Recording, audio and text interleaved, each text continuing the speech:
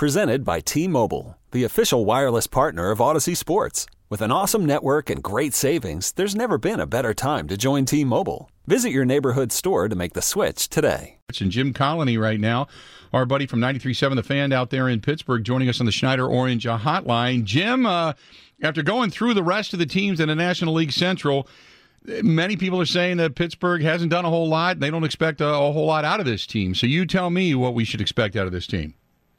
Well, I kind of figured it was no coincidence that I looked at your lineup of people talking about the Central Division, and I was last. And I figured, okay, I mean, are they going in order of the projected standings? No, we're going in order of time. You know. That's it. It was available. But that's if people in Milwaukee are counting the Pirates out, then they may as well be Pittsburghers. You just got to look at it. You just have to look at it realistically. Now, there are, and I think, well, see, here's the thing: is that Pirates fans had hopes built up, 5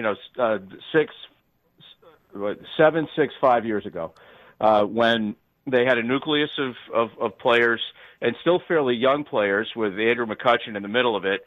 But also they had Pedro Alvarez and Neil Walker and Josh Harrison and Jordy Mercer, Starling Marte, Gregory Polanco. This was a team that was going to be together for a while. And then they did get better. And for a 3-year stretch, 13, 14, 15. In 15, they won 98 games, but still couldn't finish ahead of the Cardinals, so they get stuck in the wild card, lost to Arrieta. And then you figure at that point, here's a team that won 98 games, and let's build with that team. They never did. And there was a nice little positive blip a couple of years ago where they managed to finish over 500 again. But last year it was the end of the season was abysmal. Changes had to be made. You got clubhouse fights, and they have the best closer, or I shouldn't say the best, but one of the best closers in baseball, and a guy that they could have traded for assets, and then he gets basically found guilty of rape. It was just it's just an awful situation. It had nothing to do with baseball, but that was just the capper on a season of other things that did have to do with baseball, that the team was just a mess. So they went out, cleaned house, as people know. But the thing is that really it sounds like the message from the new regime, and we have to give these guys a chance, is to follow the same path as the old regime, but I don't think, it's like, we're not going to spend a lot of money now. We're going to see what we have. If we've got something going, and guys like Brian Reynolds, for example, Kevin Newman, Adam Frazier played injured, we found out last year. If those guys can hit better, can improve, if Josh Bell is the first half Josh Bell, not the second half Josh Bell, okay, then, and the pitchers don't all get hurt, then maybe they can get something going. And then if we have something going, then we'll invest in the team, maybe next year. But the thing is, Pirate fans I'll believe it when I see it based on what they didn't do last time. Because even though the GM's different, the team president's different, the manager's different, a lot of the players are different, the owner remains the same. And as long as that's the case, Pirate fans are going to be skeptical. Yeah, I was going to say, the skepticism reigns supreme. You talked about some of the guys that are position players. Tell me about the starting rotation. Obviously, Chris Archer, it begins with him and then kind of trickles down from there. Well, among the bad luck that they had last year was Jameson Taillon, who's had a career filled with bad luck, and so he's Tommy John again for him. So he's done for the year. So he's out. He was the presumptive ace last year before he got hurt. Chris Archer has never lived up to what he showed in the American League East. It was one of those, and I'm not sure how you feel about this, but maybe this is oversimplification. It probably is. But the way I look at it is that if you've got a guy like Chris Archer who has an ERA of under 4 in the American League East, where you have to go up against the Yankees and the Red Sox and even the Blue Jays over a period of time, 19, that's 57 games. That's, over a third of your games. And if you can do okay against teams like that, then in the National League, then you should be better. Well, he wasn't. He's been worse. Will bringing in Derek Shelton, who's got a history with him, even though he's not a pitching guy. Will there be a comfort there? Will there be a confidence there that he can go back and be closer to the pitcher that he was with Tampa Bay before he came over here? I don't know. But you're right. Archer will probably be the opening day starter, although nobody has said anything yet. And then you get Trevor Williams, who 2 years ago at the end of the year was the best pitcher in the National League for a time. That both he and Taillon, they were terrific. And then last year Taillon got hurt, Williams fell off. Beyond that, it's just, I mean, your guess is as good as mine in terms of the rotation. Mitch Keller supposed to be next in line in terms of, a potential, top of the rotation starter coming up through the minors. And then when they brought him up to the majors, he was horrible. And again, will Oscar Marin is the new pitching coach. Will he be able to, straighten him out? Will Keller relax?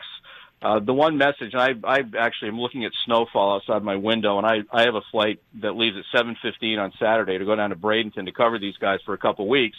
But what I'm hearing from our people down there now is that it's not just lip service, that it's a fresh voice. That Clint Hurdle, he was always the most dominant. He's a bright guy. He's a boisterous guy. He's got a big personality. But I think maybe that had worn off. He can also be a difficult guy to deal with. He can be condescending, certainly with us. And I think that he was with his players as well. And they're looking forward to a fresh voice, a more relaxed atmosphere. And so far, that seems to be the case. But, is the talent there? That's the big question. And I think the overriding answer is not. You look at what the Reds did, for goodness sake. Mm-hmm. It's one thing to have the Cubs be the Cubs and have a huge payroll, and then the Cardinals just seem to always do everything right. And plus, that's really a major market team as well. And then in Milwaukee, 10 years ago when it started, where the Brewers had something going, and they did go out and bring in proven guys. And even recently picking up guys like Yelich, and making moves like that. Why can't the Pirates do that stuff? It's a similar sized market. In fact, I think Pittsburgh might even be bigger. That's what's frustrating to Pirate fans. And then to top it all off, you've got the Cincinnati Reds of all people, who have been the worst team in the division for how many years now? Right. And all of a sudden, they're going out and bringing in guys. So it's a tough scene for Pirate fans. I was going to ask you, because the Brewers, operating in the smallest market in all of Major League Baseball, they had said that they were operating in the red a little bit last year. Now, that's not going to happen each and every time, and this year they cut payroll by $30 million. And there is some frustration via the fans, but they also know they have some pretty solid pieces in place. So what is the fan base? What is the thought process right now in Pittsburgh? Is it just an anger with ownership that they just have not committed enough resources to this team? I think it's beyond anger. I think it's apathy. And as you know, that's the worst thing. Yep. And even though Milwaukee is it's not regional like St. Louis, but there is a there used to be a baseball tradition here too, didn't there? I don't know. The Brewers still managed to draw a lot of fans, and so I think you guys have a pretty good base of what's going on. I think there is a better local broadcast market with Milwaukee than there is in Pittsburgh, although I think that's improving here. And yet, they don't even have to open the gates if you have a low enough payroll to cover it in Major League Baseball. Mm-hmm. The Pirates don't have to sell any tickets. And with the revenue sharing that does exist in Major League Baseball, with the national revenue that they bring in, their payroll right now is just over $50 million. Now, it shouldn't really be all that much more. It's not like they were going to bring back Garrett Cole at $35 million a year, or sign Harper, Machado, you name it. That's not going to happen. But to make moves, I go back to the Yelich move, because I always, in fact, you know what? When I'm going all over the place here, the guys the Florida Marlins had in their outfield 3 or 4 years ago, right? That's a hell of a team. They're all elsewhere. Yeah. With Yelich, Stanton, and Ozuna. My goodness. That was their outfield for a while. But anyway, things have to be managed better. And like I said, the new administration has to be given a chance. But the other thing that, Ben Cherington, I can't wait to really get down. I've met him a few times, but in press conference kind of situations, haven't had a chance to really talk to the guy. But he's really Neil Huntington all over again. Similar background. They both grew up in New Hampshire, and I'm from New Hampshire, so I think that's cool. They both went to Amherst, and they both had success elsewhere, but they even sound alike. But Cherington can only do what he can do. We'll see. It's going to be a lot different for him, though, working with the financial constraints that he's working with here. as opposed to obviously what he had at his disposal when he was with the Red Sox for a few years. Jim, we wish you best of luck. I'm sure we're going to chat more down the road, and we'll see if the Pirates can become a thorn in somebody's side, okay?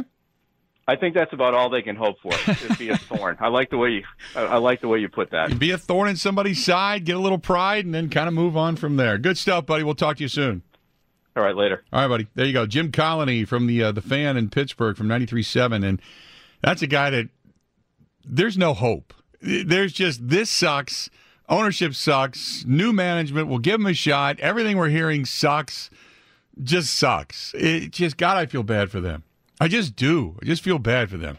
He joined us on the Schneider Orange Hotline. Schneider hiring drivers right now. You work hard. They treat you fair. 80-plus years they're beginning to get done. Call them 844-PRIDE or go to SchneiderJobs.com, 844-PRIDE, or go to SchneiderJobs.com. Okay, picture this. It's Friday afternoon when a thought hits you. I can waste another weekend doing the same old whatever, or I can conquer it. I can hop into my all-new Hyundai Santa Fe and hit the road. Any road. The steeper, the better. Because my all-new Santa Fe is available with H-Track all-wheel drive, so I can hit the trail without a worry in the world. Heck, with 3 rows and best-in-class rear cargo space, I can pack the whole family in with all our gear.